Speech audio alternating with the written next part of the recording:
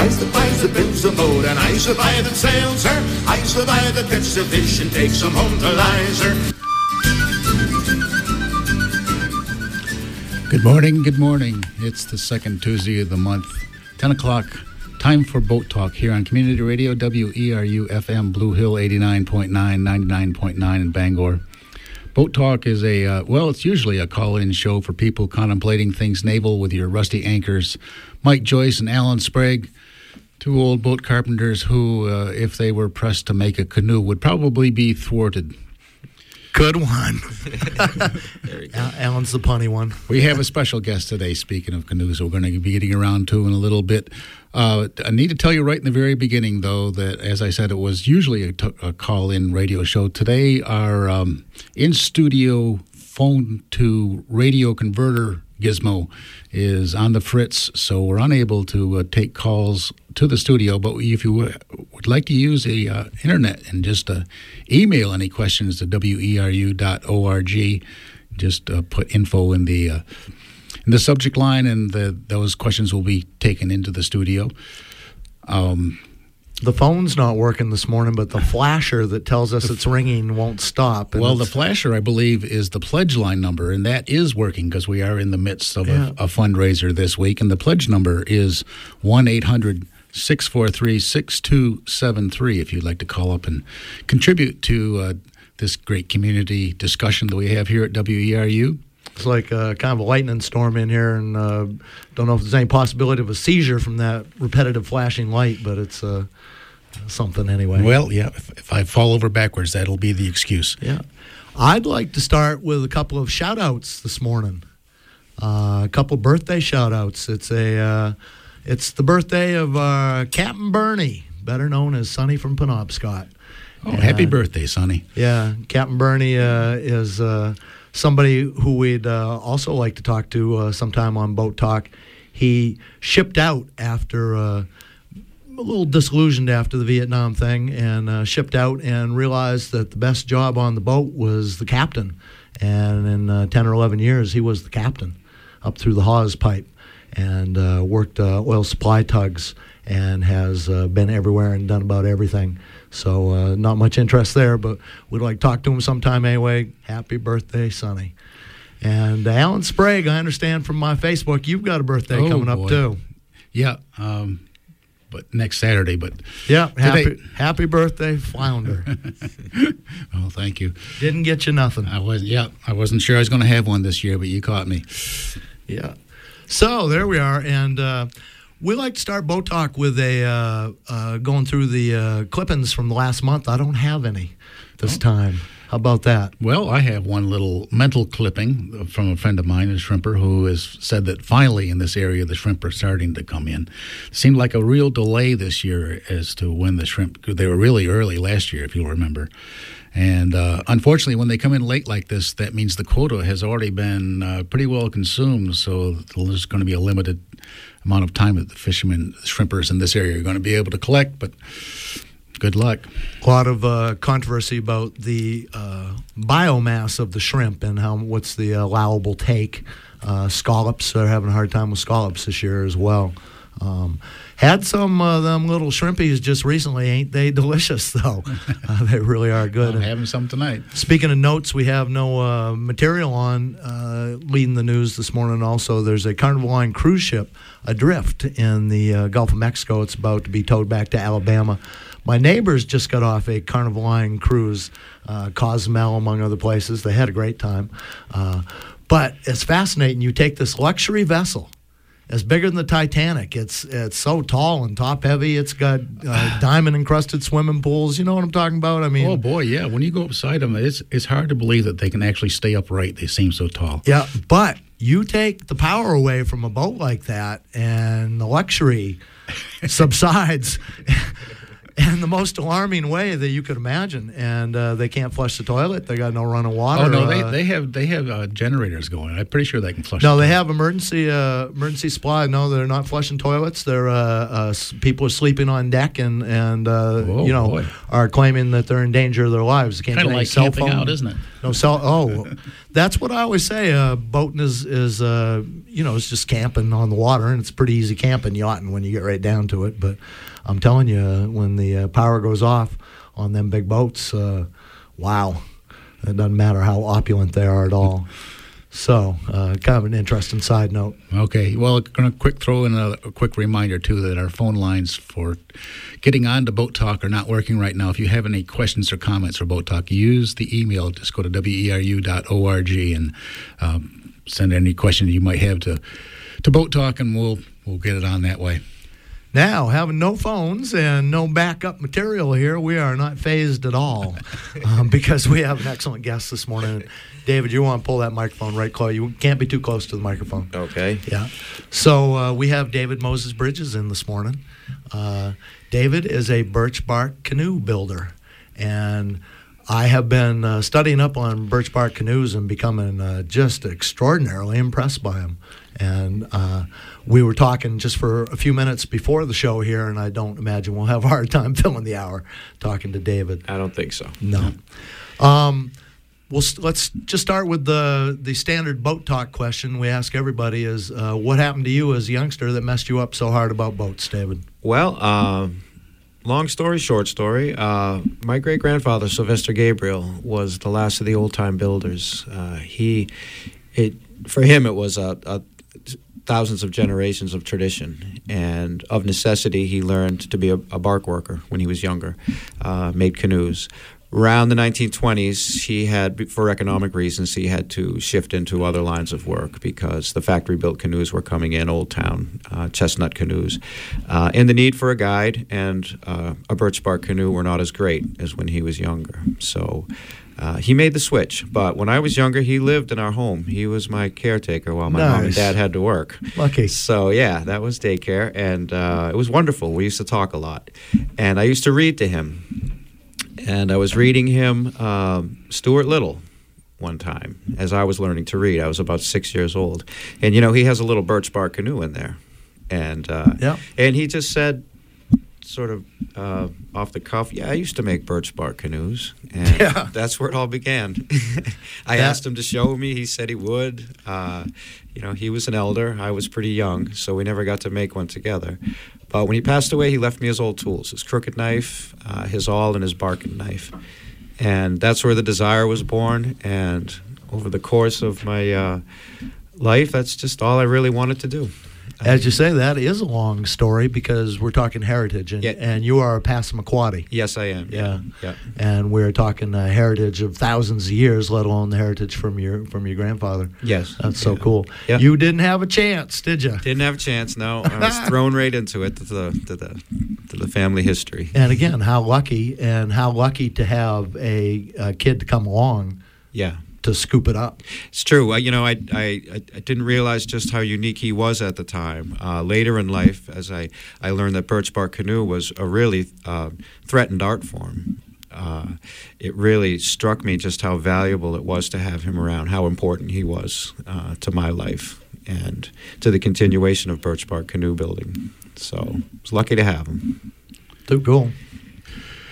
Let's go back to the history of birch bark canoes. You were talking before off the air. You're saying back at least 3,500 years? Around 3,500 years is where the archaeologists speculate that birch bark canoe building was developed in New England, in Maine, really, I should say. That's based on the lithic record, the stone tools. Around that time, gouges, adzes, and heavy woodworking tools stopped turning up in the archaeological record. And the archaeologists figured that this is when the indigenous people stopped making dugout canoes and started making bark canoes, because you don't need any of these heavy woodworking tools to make a birch bark canoe. The cedar material is hand split. Everything that needs to be shaped can be shaved with either a stone knife or a split beaver tooth. But you can get the splits right down pretty close to the finished dimension.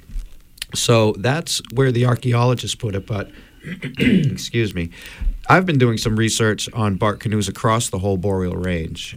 Siberian boats. They're using birch bark over there. They're using cedar and spruce root. Same construction techniques, really, different hull forms. So I'm investigating an earlier connection. But it would seem logical in Siberia, especially. It would be very old. One of the things I think is very interesting about the Siberian canoe, as a quick aside here, is being an animal lover, is that those canoes are rigged up for be able to have a dog harness so they can use them as sleds also. Okay, perfect. Yeah, that's great. It's interesting, though, the worldwide context, let alone just the local cultural context. Absolutely. There's water everywhere. Yeah. Most of this planet's water. And where we live, there's a lot of lakes. And same as Siberia, a lot of the northern end of the planet's, like say, pretty wet. And you've got to have something. Got to. I just read a book about the Minnesota Sioux uprising back in the 1860s. Okay. And the Minnesota Sioux were woodland Sioux. They weren't the prairie Sioux. Yeah. And they lived in a land full of lakes. They never mentioned they lived on the river. They never mentioned in that book what they did about boats and about kill me. Mm-hmm. That was my first question. How'd they get up and down the river? How'd they get around the lakes and stuff?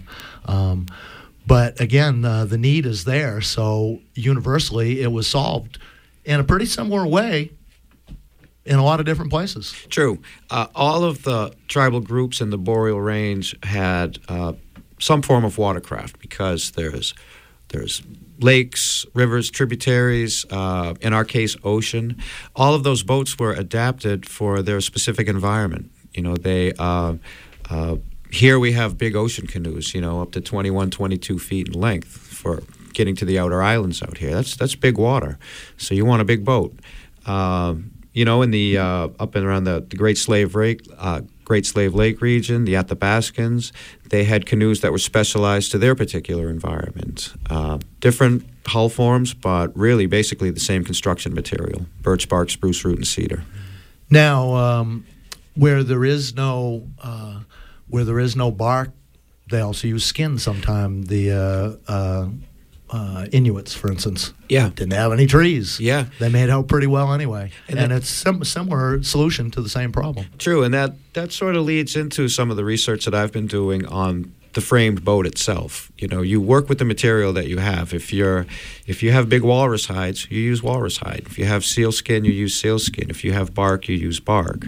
So I think that connection that we were talking about earlier with the Asian canoes, the Siberian canoes, and there's a connection that just goes back to the framed boat itself. And people made use of what was available to them. I think as soon as they got their hands on some birch bark, they quickly discovered how versatile, pliable, and available it is. And it's waterproof. So they immediately started using that because that is what was available. But it's an interesting question, tracing back the history of the framed boat. Yep, and we will get into construction in due course here. But again, we're talking about materials. You've got hides, you've got bark, and different kinds of bark as well. True. We think of birch bark canoes, but there are also spruce bark canoes. Spruce bark canoes, yeah. It's a little rougher. They were temporary boats. Here with the Wabanaki people, moose hide canoes were made to, again, for temporary use. Pretty much biodegrading right away, though. Biodegradable, yeah. You could make a pair of shoes out of them when you were done with the canoe. So, yeah. Well, the spruce bark canoes probably were a little faster because they had more knots in them. There he is with those puns. He is the punny one. And you can never, you just have to have a certain kind of brain to have that stuff come through, don't right. you? It took me a few seconds of lag time, but I do. And we like him anyway. Yeah. Yeah, I'll get my paddling later. Yeah, we are doing boat talk this morning on the community radio WERU, and we got David Moses Bridges and Mike Joyce, Alan Sprague, co-hosts here, and we are talking about birch bark canoes, which more I learn about them, more and more I am impressed. We also got to mention that it's a pledge week here, and if you like and support this sort of thing, perhaps you could give a call and make it real with money. 1-800-643-6273 is the telephone pledge line here, which is the only line that's working. There is no call-in line at the present time, but we still got that flashing light going. The call-in line is actually by email today, if you can do that. The email address is info@weru.org, info@weru.org. David, I'm a boat builder. You know, I got some skills, and I've been a big fan of the woods my entire life. I also got some skills, but you send me off into the woods literally without even a knife. Or even give me a knife, give me my full toolkit. I don't think I would have thought up the birch canoe or be able to, pull one off. Yeah. Pretty interesting, like I say, way that's all developed. Possibly a raft, a dugout. Let's talk about dugouts for a minute. Yep. You take a log and you hollow it out. Sounds easy, doesn't it? Yeah. Yeah. Well, like I say, we don't have any. We don't have any power tools, so or maybe even a metal edge tool. They used to make dugouts with fire as well, and I just read control the fire with wet clay. Yeah. Yep. But then you have a hollow log, and it's got all the dynamic stability of a log. They tend to roll over and weren't much for boats. But, as I was reading also, you got people out in the ocean spearfishing out of them, standing up too, so that they've figured out how to handle them. But they probably paid the price, and never the greatest solution. So we come up with these birch canoes, and the other thing that's fascinating to me is how they're built. They're built right side up, and the skin goes on first. Now a boat builder builds things upside down, and we'll build the frame, and then we sheath it. Yes. So totally backwards, but again, just outstanding, just stunning technology to me. It is. The birch bark itself is actually the main structural member. It's, you build a birch bark envelope with an in-whale, the elliptical frame, and then you stuff it full of framing. And the birch bark has a certain amount of elasticity to it. So you jam in those frames. They're wedged in under, there's a bevel on the inside, on the bottom inside of the in-whale assembly.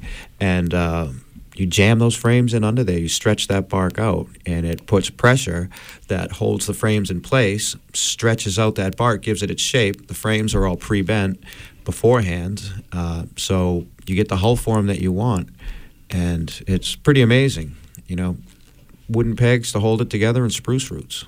I should mention at this point, too, also, for you people who have availability to the internet, you can go to the Boat Talk Facebook page and see lots of pictures that David has taken of the process of the canoe boat building and sort of visualize while we talk along here on that. We sort of kind of jumped into the middle of the process, really, I think, as far as construction goes. First, I was going to say, let's build a canoe. We need some stuff. First, we're out in the woods here and saying, geez, I wish I had a canoe. Yeah. Well, we're not going to run down to the lumberyard and pick anything up. We got to go into the woods to get started with the birch bark canoe. All the materials are hand-gathered, and they really have to be because there are certain specifics to the materials. First of all, the bark itself has to be a full-length piece of bark, preferably. You can piece bark together, but the tradition here with the Wabanaki canoes is they are one piece of bark from end to end. And those trees are out there, but they're not jumping out at you. You got to chase them down. And bark has to be an 1/8 inch thick or a little bit better, but not too thick. The bark can range from paper thin to over 1/4 inch thick. It depends on the tree. But you need a tree with, good circumference, 48 inches to, 52 inches is preferable. You may have to add side panels at that widest point at the center thwart. But it all starts with the bark. But almost as hard to find as the bark is the cedar, because the cedar is all hand split, like I was saying. So you got to have stuff that has pretty straight grain and it's not free. And the cedar's not known for that. No. And for a 21-foot canoe, with Steve Cater did a 21-foot canoe in Calais last year. You need a 22-foot length of not free straight grain cedar. Straight grain cedar. For the folks who may be walking through the woods next time when you see a cedar tree, you'll probably notice that the bark, the cedar, will sort of spiral up around the tree. And that's actually what the grain is doing inside, too. So to find a good cedar tree, you got to find one that's got straight bark. And they're not very common. Take a look next time you're walking in the woods. No, you really got to look for those. And our birch tree, too, we don't want it to have a lot of branches coming out of that 20 feet of bark we're looking for. Can't have any branches. because you wouldn't be able to peel it around the branch if there were lower branches. It has to be a straight trunk, fairly straight. It can have a little bit of a kick to it, but not a lot. But excuse me, I got a little far from the mic. But it has to be. You're right. It has to be a tree that has focused on getting to the top of the canopy rather than throwing out lower branches. Like a tree that's in a field will. So I find a lot of great trees that are growing in a mixed grove of spruce, birch, and the spruce trees can shade a birch tree all year long, whereas the birch has its summer canopy. It can throw its leaves out.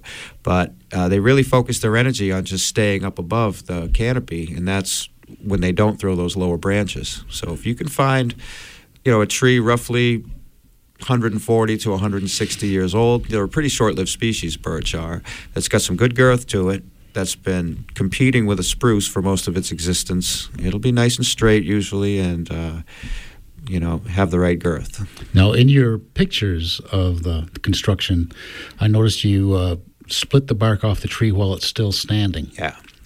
Screw in these little pegs. Is that the way it was done also, to put in little pegs and work up the split, or did you fell the tree first? Well, you can fell the tree, and it's a lot easier if you can fell the tree.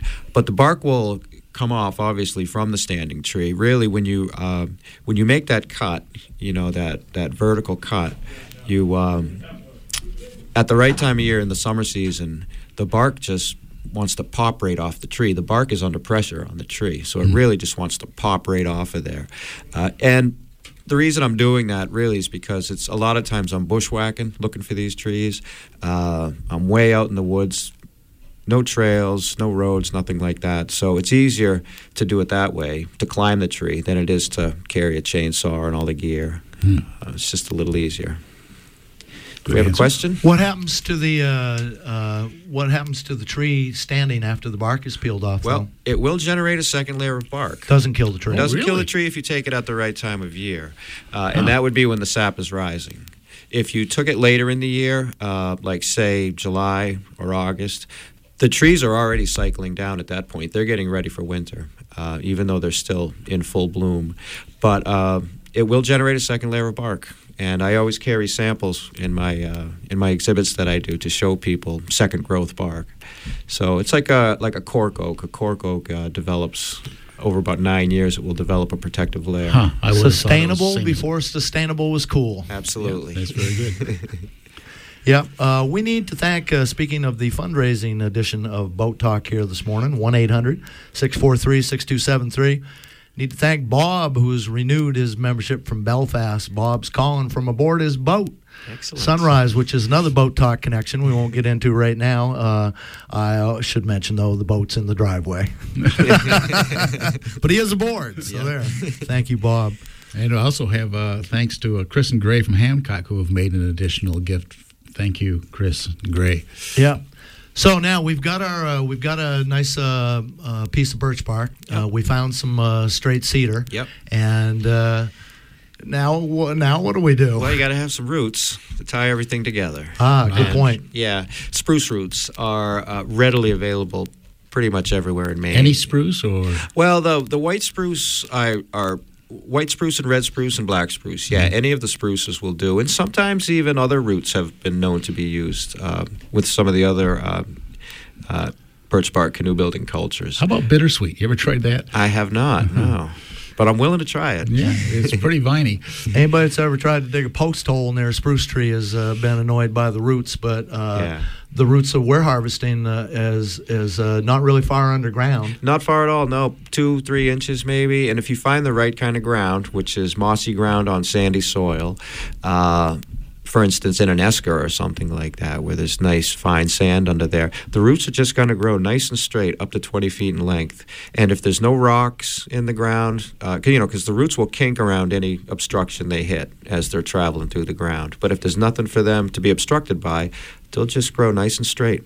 And, if it's mossy ground, you just peel back that moss, and there they are. And I'm making it sound easy. It's always And again, we're taking something that we're going to split Yes. a thinner, narrower piece out. Right. And the flexibility is just incredible. Unbelievable. Yeah, they're very, very flexible. And, of course, stable when they're dry. You got to get the bark off them first, and you do that by boiling them for an hour or so, and that softens up the bark. And then you can just peel it right off, comes right off. And then once you start to split them, there's a little, I call it the heartstring. It's just like a little dark line in there, and sometimes there's little branches coming off the root.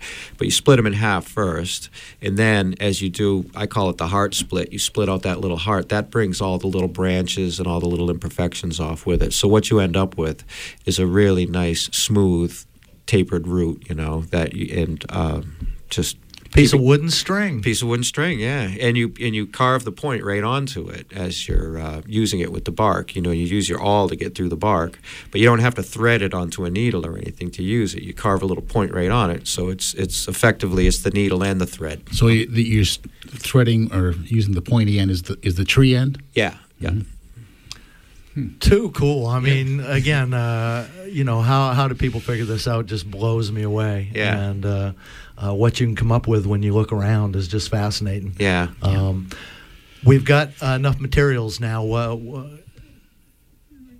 We just take the birch bark and we fold it up and jump in it. I mean, how do we proceed now? Well, not quite that easy, but really, you want to set up your building bed. The building bed could be on dirt, or you could do a hard building bed. Because the way you begin construction is by building the in-wale assembly first. And that's the elliptical assembly that the birch bark will be lashed to. All of the lashings are lashed to the in-wale assembly. And that it has your 5 thwarts in there, and it comes together at the end. That's tied with roots, and that's pegged. Of course, your thwarts are maple. They're hardwood, and those are mortised in. So it's a really firm assembly. Unroll your bark, and you set that down right on top of it. The bark's down on the ground. Yes, bark's down on the ground. And that's why ground. we have to have a nice, smooth building bed. Nice, smooth building bed, yeah. And of course, when you look at a birch bark canoe, this is a misconception that some people have. I was hoping we get to this. Yeah. I was thinking too. It's the inside of the tree that becomes the outside of the canoe. It's the outside of the hull of the canoe. So the white shaggy side that you see when you're walking through the forest, the outside of the tree, becomes the inside of the hull. And because, of course, that's the rough side, that's the shaggy side. It's nice and smooth on that inside, so it makes a nice smooth hull. Mm-hmm. And but anyway, you take your in-wale assembly after you've unrolled your bark, put that right on there, and then you cut your gores in. You have to cut relief gores in because you're going to fold up that flat piece of bark into a rounded. Yeah, we've got a rectangular piece of paper on here, and when you fold it up, it's got to be relieved so it'll come in. Pinches together, kind of like darts in sewing. Yeah, absolutely. Yeah, and that's what people see on the side of the canoe. That's what leads some people to think that it's made from several pieces of bark sometimes. But if you look at the bottom of the canoe, it's one continuous piece. Those are just the relief gores on the side. And you cut your relief gores in and you fold that bark right up around that in-wale assembly, and you post it all the way to keep its shape. Of course, that in-wale has been heavily weighted. You'll see in some of the construction pictures online that they're covered with rocks or bricks or anything heavy, and it holds everything in place while you fold up that bark around the in-wale assembly. Bring the ends together to the point, and if you can see on some of the pictures online, you can see that some of those are the stem doesn't go in yet. The first thing you do after you get it folded up is you do what's called raising the in-wale. So after you have your shape established, you take all the rocks out, you take the in-wale out, and it's inside that posted frame that you've posted into the ground, and you raise the in-wale up to its prescribed height. So if it's going to be 8 inches in the center, at the center thwart, maybe at the quarter thwart, it's going to be 9.5 inches. That's what's going to give you the sweep of your shear. Mm-hmm. And a lot of times, too, you pre-bend that shear with a little bit of boiling water so that when you're in this process of raising the in-wale, it bends up a little easier. That to me is also genius boat building. Now that in-whale assembly in modern days we'd call that a mold. Yeah. Okay. Yeah. And we might make a disposable mold out of plywood and Right. scrap wood and drywall screws. Yep. But to use the in-whale assembly as the base mold Yeah. and then to pick it up Yep. is just, like say genius. It really is. And of course, one thing I didn't mention, one of the first things you want to do before you get to this process is bend your frames, your ribs, because you want to give them a week or so to get nice and dry so that they keep their form. You soak them first or Soak them boil first. them even? Or? Yep. This goes back to splitting. Everything's hand split and shaped. And as soon as you have all the, there's roughly 46 frames in a canoe. Once you have them all ready, you drop them in the water for a couple days, maybe 3 days. Let them get nice and saturated. Then you want to get them in some boiling water. You don't actually have to immerse them and boil the whole frame. You can actually pour boiling water over it for roughly 3 or 4 minutes, and it'll soften it up enough to bend. And you bend them 2 at a time because there's 2 identical frames on either side of the center thwart. So you bend them 2 at a time, and you take your neck set heading towards the ends, and you nest them inside the first set that you just made. And sometimes you can nest 3 sets in there, and then you just taper them down. If you look on the pictures online, you'll see some pictures of that. Tie them up and let them dry for a good week or so. Bending them 2 at a time helps them not break. Absolutely. They reinforce each other. Yep. How thick are these things? About 5/16 of an inch thick, the frames, and about 3 inches wide. You splitting these all out with a crooked knife, too? Yes, yeah, with a crooked knife. Huh. And like I was saying earlier, you can pretty much split them almost right to their dimension. You split a little bit thicker, and then with a crooked knife, you shape them. And of course, a crooked knife on cedar really shapes it well. It's excuse me. Cedar's such great stuff. to Oh, work it's with. It's fantastic. one of my Yeah. all-time smells favorite good, too. woods. Yeah, It smells good. You too. got all those shavings all around you. And one thing I love about the birch bark canoe building process is there's no sandpaper involved with anything, so Yeah. there's no dust. not my favorite subject. Too Well, cool. we'll take a little quick break to give a shout out, a thank you to Meredith from Penobscot, who has made an additional gift. Meredith, friend of all 3 of us here, and she's the co-host of Radioactive on Thursday afternoons too, one of the best shows here on community radio. And she called 1-800-643-6273 to support community radio. We're talking to David Moses Bridges this morning. He's a Passamaquoddy and a bark worker and a birch bark canoe builder. And again, we have no incoming phone lines this morning. We apologize for that, but you can email us a question possibly at info@weru.org. We do have one email question already, too, that I pretty near forgot to remember, from a listener who actually listens to podcasts when he goes to work in New York City, listens to podcasts on the subway or the commuter trains. And his question is, what is the shortest canoe that David makes? The shortest functional canoe that I make is 14 feet. I work with all the traditional sizes that the ancestors developed. 14-footer is a one-person canoe that'll hold 600 or 700 pounds of gear, and that's an ideal canoe for one person and some hunting gear. Or it's light enough; it's about 55 pounds dry weight, so it's light enough to portage quite easily.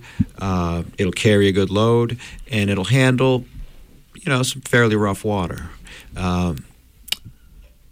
I make canoe models too, so the shortest size that I've made is 4 feet, and those are just scaled models though. But traditionally, 14 feet is the size that you would see. 14, 16, 18, 19, up to 22 feet in length.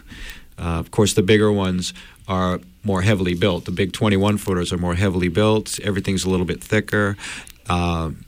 They're ocean canoes. They have higher bows? Higher bows, yeah, because they're made for an ocean environment. Mm-hmm. So you want to be able to take those big seas when they come over the bows and be able to part the waters, as it were.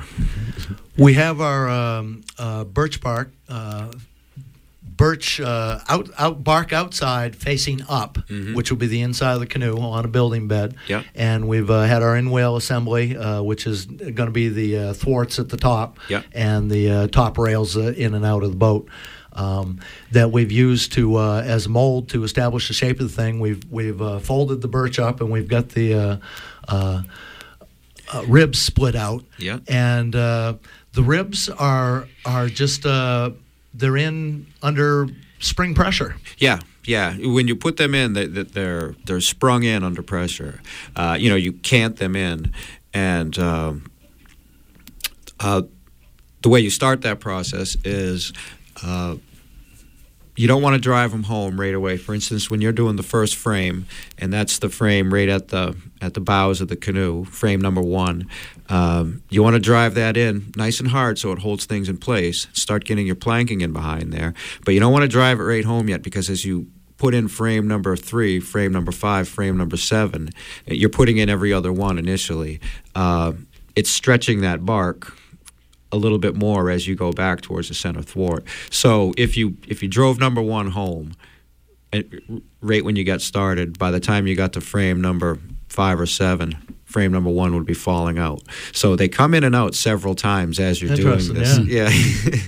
And again, not fastened at all, just sprung in. Just and sprung in, yeah. Under the gunnel assembly. Yep. Under the in-whale, there's a bevel on the back side of the in-whale assembly, and they're jammed in under there. And fit in place. They're sprung longer than necessary, and you put them in place, and you see how tall they need to be, and you carefully cut those to length. You don't want to make them too short. Yeah, and the way you do that, excuse me, they are cut longer, so that when you're sizing them to go into the canoe, what you're doing is you're taking that bent frame and you're putting it in vertically where it's going to go and hammering it down. You're wetting the bark with hot water on the outside and hammering it down, making a small mark, and that's where you're going to saw the frame off or cut the frame off right there.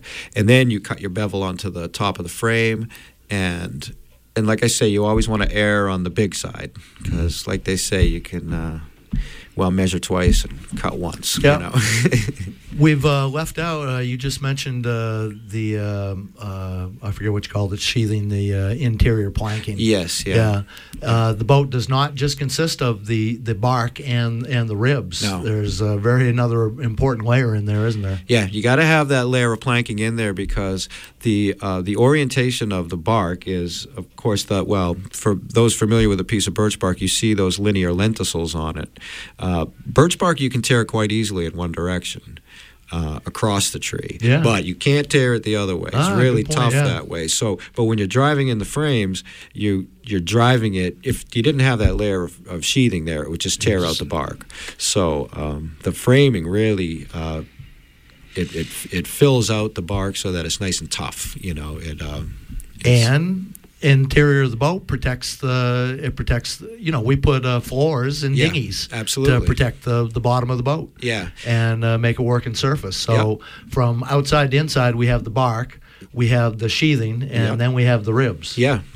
So you got quite a bit of hull thickness there, all told. I mean, if you're working with 1/8 inch or better of bark and 3/16 of planking, and then you've got your 5/16 frames, you're getting right up there. Those frames are pretty. There's about an inch spacing between each frame when everything's home, so you got quite a bit of hull there. They're pretty rugged. And they're not held in with silicon bronze screws or Sikaflex or 5200 or any of that. They're just floating in there. You got. Oh my God! Well, we'll get to that because we haven't used our canoe. We'll get to that part in a few minutes. Okay. But anyway, just fascinating. Now we've got the bark folded up around the top of the thing. Now we are getting to fastening time, aren't we? Yeah. Well, that all before the frames even go in. You're making that birch bark envelope. The next thing you do after you raise the in-whale is you start your lashings and pegging as well with maple pegs, hardwood pegs. So after you get that in-whale raised and your birch bark's folded up, you take a piece that's called the out-whale, and that goes on the outside of the bark at that very top rail. So the bark is sandwiched between the in-whale and the out-whale. And then you're lashing around that whole assembly and pegging through that between every lashing. You peg from the inside out, outside in? Peg from the outside in, And that once you get that done, all of your 88 or so lashings, that is really holding it tight. Now you can take it out of. You can take the stakes up, and it's going to stay in the shape that it's in. You can start to move the boat around a little bit. It doesn't have to stay right in that. That staked up building bed anymore. And then you want to put the stems in. So doesn't the bark want to rip when you put a hole through it and then pull on it with a wooden piece of string? Your lashing? That goes back to selection of materials. It's got to be good stuff. Yeah. You got to have good, thick, tough stuff. That is going to stand up to what you're about to put it through. If it was weak bark and it wanted to split quite easily, you'd be having problems all through. So that goes back to selection, and that's why whenever I'm out gathering, I test every tree. I take a little piece off the bottom, and I'll twist it, and I'll mangle it, and I'll see what kind of characteristics it has, just to make sure that it's going to be tough stuff. And then if I determine that it's all good, I'll climb that tree, and I'll take that bark. So the lashings are not continuous from bow to stern either, because they are a couple lashings, a space for the top of the rib, a couple lashings, space for the top of the rib. It's actually one lashing and then a rib and then a lashing and then a rib. So between every lashing space that's where a rib is coming up inside. And and then there's a peg right through there too. So after it's all said and done, it's a pretty tough assembly. You have several pegs in there, 88 or so lashings holding it all together. You got your mortised maple thwarts, through your cedar. It's a pretty tough assembly. But flexible. And flexible. Flexible, yeah, that's the cool part. We want to protect these lashings too, and you put a cap, a rail cap basically on top of the in whale and the out whale. Yes, yep. And that just gives you more longitudinal support, but it also protects the lashings from being hit and broken. It's really, as far as longitudinal support goes, you've got your out whale, your cap, and your in whale assembly. All that tied together gives you quite a bit of longitudinal support. With our inner planking there, we don't even get to see the inside of this birch bark in our birch bark canoe, do we? And again, the kind that's been passed down to us, the aluminum canoe painted with a birch bark pattern, is just so patently ridiculous. Yeah. Because that wasn't the orientation of the bark to begin with, and kind of silly beyond belief when you understand how these things are built. Yeah. But kind of a nice compliment at the same time, kind of sideways anyway. Well, it slays me sometimes when I see Hollywood films and they have bark canoes in there, but you can tell that they're not bark canoes because they're fiberglass canoes, and they're painted to look like birch bark. And sometimes you'll see that white side out. And knots. Yeah, knots and all. Yeah, it just slays me. The inner bark, which is the outside of the boat, has depth and a consistency to it, and you can etch that and make designs on the outside as well, which is pretty cool. And that's winter bark that you're doing that on. There's really there's 2 seasons to gather birch bark in, and the trees are in winter bark phase for all but about 3 months of the year. It's in summer bark phase for late May, June, July. And into early August. But when it's in winter bark phase, it comes when you peel the bark off the tree, it's clinging to a thin rind of the inner bark, and that dries to a dark chocolatey brown. And if you wet that, scratch that away, it exposes that golden brown summer bark color that's underneath, and that's where you get your winter bark etching designs that you see on the canoes. It fascinates me that they took the trouble to decorate these things. Well, you got to pretty things up, Yeah, and let's put them in context too. Owning a canoe would be kind of vital to getting around, but again, a major possession for somebody. Oh, yeah. Yeah, major possession. And not everybody can build a canoe either, so the people who can are probably pretty special. Yeah. There would be a master builder, I think, in every community. And I was reading Samuel Champlain's journals recently, and he was up in Huron country, up in St. Lawrence That region. man got around. He got around. Yeah, and he got around used with the local help. knowledge. He did. Yeah. He kept trying to borrow a birch bark canoe or buy a birch bark canoe off the native people that he was with, and they wouldn't sell him one, and they wouldn't loan him one either without its own guide that came with it, because They wanted it to come back. it just speaks to the value that those vessels had for the native people. They were really, really something important to have. Yeah, just reading about Arnold going to Quebec through the woods, too, and they made those bad bateaux in Gardner there. And the story about those bateaux, they had no nails, so they just left them out. Yeah. The green wood bateaux, they fell apart pretty bad. But after they got over to the Canadian side of the height of land there, one of the officers found a birch canoe. Yeah. And he had the best ride in the whole fleet and was able to get down the Chaudière River and until the thing went to pieces in the rapids there. He had the best ride of anybody going and was pretty proud of that canoe. Yeah, well, I think the outcome of that expedition might have turned out differently if they hadn't expended all their energy dragging those bateaux up and over the height of land. You know, I think they were all beat up by the time they got there. Let's go back to Samuel de Champlain, too. He comes in the eastern way here down the south end of Mount Desert Island, and canoe with natives comes out to him. Yeah. And they stand off more than a musket shot. These boys have learned a couple of things. Yep. And Samuel Champlain and the other explorers go and launch a longboat and come to see these people and talk to them. Well, 8 guys in a longboat can't catch 3 guys in a canoe. No way. Yeah, and then the guys in the canoe are facing where they're going. The guys in the longboat are facing backwards, looking over their shoulders. Yeah. And when they get to shore, the 3 guys in the canoe pick it up and run into the woods. Absolutely. And the guys in the longboat can barely get it up onto the beach. You got and it. they were impressed. Yeah.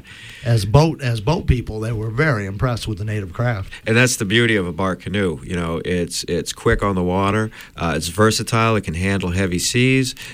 When you get to land or you need to cross a piece of land, you just pick it up, you know, carry it. They weigh, even the 21-footers weigh in at around 100, maybe just over 100 pounds. So not heavy. And Captain Dearborn with Arnold there, he found one stashed in the woods. People would leave them at one end of a portage, for instance, and stash them here and there. But again, a very valuable item personally and culturally. Oh, yeah, absolutely. Yeah. You know, for the Wabanaki people, it really expanded their possibilities here in, you know, what can be a pretty harsh land sometimes. You know, we have, you know, a lot of winter. You want to make sure you have all your food put away for this long period of winter. And with a birch bark canoe, your hunting range is expanded greatly. You're able to access the outer islands out here. You can get the birds' eggs. There's other food sources out there. So it really was an important part of the Wabanaki existence here. They say this. Well, I can't quite get my head around this as a boat deliverer. That the local natives knew the way from here to Cape Cod just as well as I do delivering boats. Yeah, and they did that in birch canoes. Mm-hmm. That blows me away. Yeah, and of course they kept it on the inside as often as they could. You know, they would portage around the bigger. The bigger peninsulas. They would portage around that. For instance, if you wanted to get from Passamaquoddy Bay to Machias Bay, you don't have to go around the outside through the Narrows and down the Bold Coast. You can take it all the way up into the top of Cobscook Bay, portage over to Orange Lake, over to Rocky Lake, the second Rocky Lake, into the Machias River, and then come down that way. Yeah. And then you haven't been out there in the big water, and, you know, a little safer. Take no chances, get in no trouble. Absolutely, yeah. We are doing boat talk this morning. The clock in here is not quite right, but the flashing light has stopped, thank you. And we were talking to David Moses Bridges about birch canoe building, and apparently we're running out of time here. We've got 10 minutes. Guess we got 10 minutes left, but such a rich subject. Yeah. I'm a little panicked that there's so much stuff we're going to leave out here. Well, we still have room for questions, too, if you'd like to email them to info@weru.org. Culturally, as you say, your grandfather was a builder, but kind of run out of work there for a little while. The wood canvas canoe come along, which is kind of very, very analogous when you get right down to it. Yeah. And looking at an article by Henry Valancourt here, another builder, famous builder in the Wooden Boat magazine, about people up in the Gulf of St. Lawrence, and they are using canvas, but building in the same way that we've described, just bark not as available. Yeah, and that was actually practiced here as well with Penobscot and Passamaquoddy people as well. Latter end of the 18th century, if they couldn't get a hold of a good piece of bark, same building process, but you just use canvas to cover it. So that was practiced here as well. But really, at that time when my grandfather was had to make that career change, it was, Wabanaki people were moving into the market economy, sort of being forced into the market economy, and he was born in 1886, had learned his craft from his elders, and practiced his craft as a guide and a birch bark canoe builder for several years. But at that time in Maine, you're getting railroads and road systems up into the interior now. You have the factory-built canoes like Old Town mass-producing them. So the need for a guide and a canoe just started to diminish, and he really just had to take a look and see what he had to do for his family. So he stopped being an active builder at that time, but continued to make birch bark baskets. He was one of the primary sources for the Abbey Museum publication, Uses of Birch Bark in the Northeast. He worked with two anthropologists, just recording what in the 1940s was considered to be a dying art form, and he was one of the last practitioners of that. Speaking of keeping the dying art form alive, we got to talk about Mr. Adney. Yeah. Fantastic guy. Explain who we're talking about. Well, Edwin Tappan Adney, he was just an obsessive guy who got interested in the bark canoe around the 1890s. Even then, he noticed that it was an art form that was diminishing, and he just started recording the processes. He started working. He was in Woodstock, New Brunswick. That's where his wife was from. So he started working with Peter Joe, a birch bark canoe builder from there. And he was one of these guys who, once he got interested in something, he wanted to know everything about it. So he just started recording detail. He took copious notes. He studied the Wabanaki canoe building styles, and then he started looking at other birch bark canoe building cultures all across North America. He looked at the birch bark canoe cultures in Siberia and the Ainus of Hokkaido, the northern island of Japan. He looked at bark boats in South America. So he really, really did his homework, and he spent 50 years plus, collecting information. He died in 1951, and his notes were put together by Howard Chappell. Notes, drawings, and he made models. Yeah. He has an incredible collection. There's about 120 scaled models at the Mariners Museum in Newport News, Virginia. Just an incredible collection. Well, before we run out of time, we should, speaking of models and collections, mention the Abbey Museum, where you have a full-size canoe. Well, that's actually Steve Kayard's canoe. Is it? Okay. Yeah. But yes, right now at the Abbey Museum, just last week, the Maine Guides exhibition has This is opened. Abbey Museum in Bar Harbor. In Bar Harbor, Downtown yes. Bar Harbor. Yeah, and they're open this winter. They're open Thursday to Saturday, 10 to 4. It's a wonderful exhibit. There's a beautiful 16-foot canoe in there that's newly built, less than 10 years old.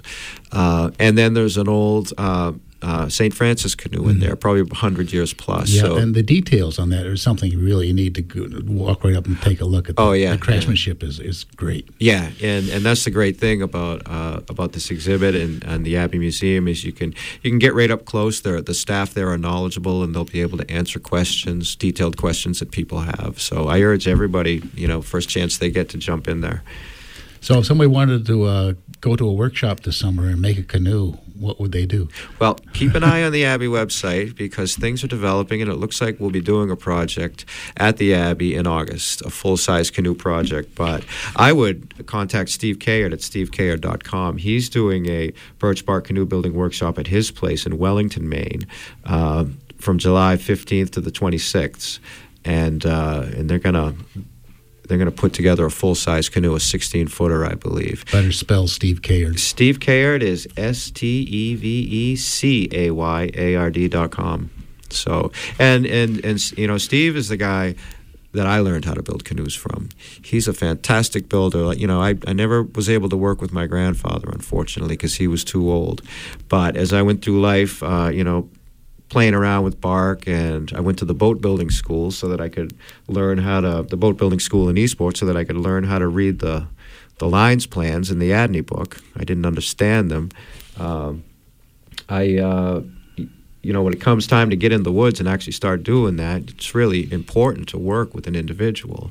And I stumbled across Steve, and we've been working together ever since. He's a wonderful maker. Well, that's how knowledge gets passed down until now we're in the internet and book age. Yeah. And again, ADNI, there's an ADNI book, which is just fascinating. Yeah.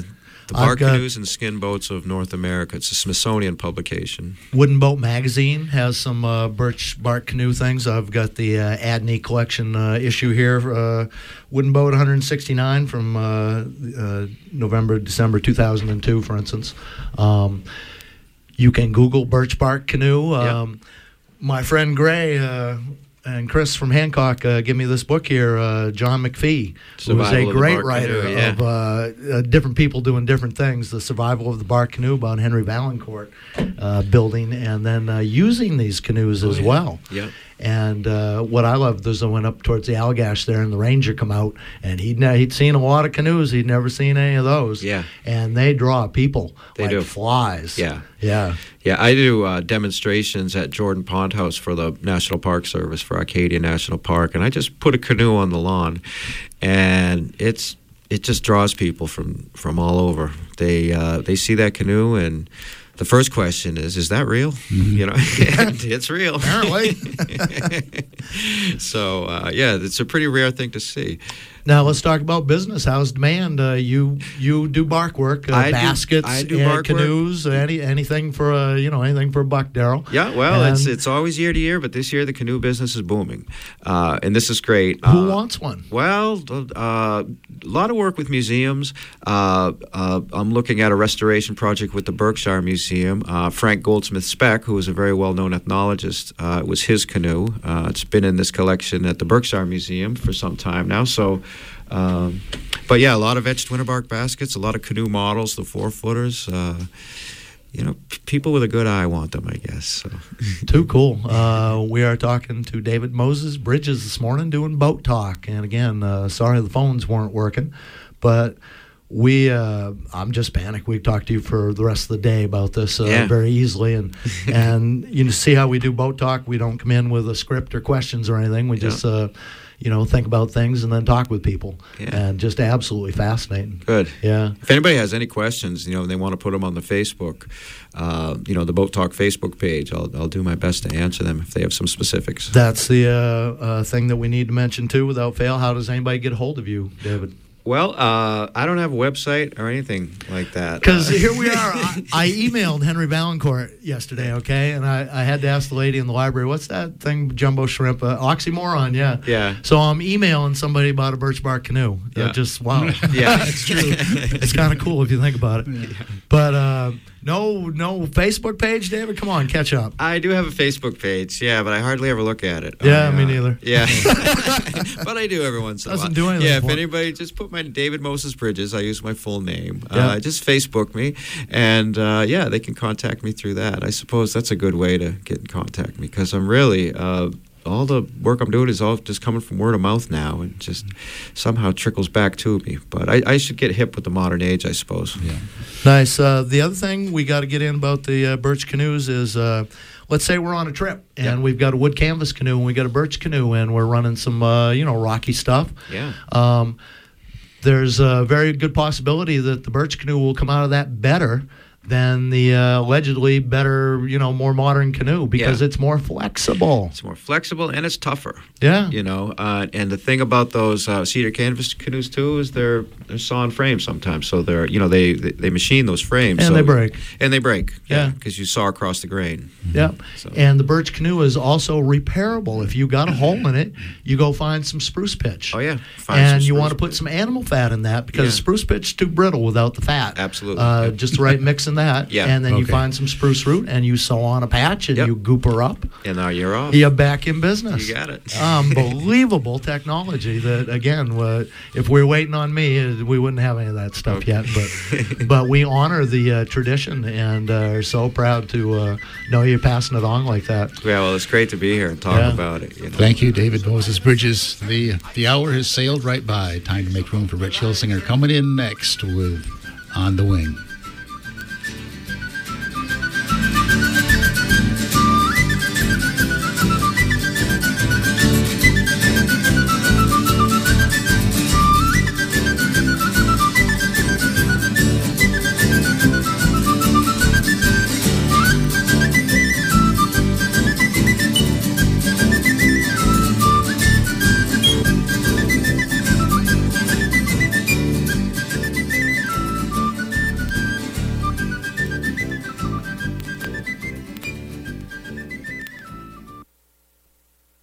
Support for Boat Talk made possible in part by Gamble & Hunter Sailmakers, making sails for classic boats, cruising boats, and the Maine Windjammers for 30 years. Near the harbor in Camden, campbellandhunter.net. Support for Boat Talk also comes from Windward Passage, a co-ed program providing Maine's middle and high school students ages 12 to 18 with opportunities to experience traditional sailing along the coast of Maine. More information at www.windwardpassage.org. Windward Passage is affiliated with Sail Maine, a nonprofit organization.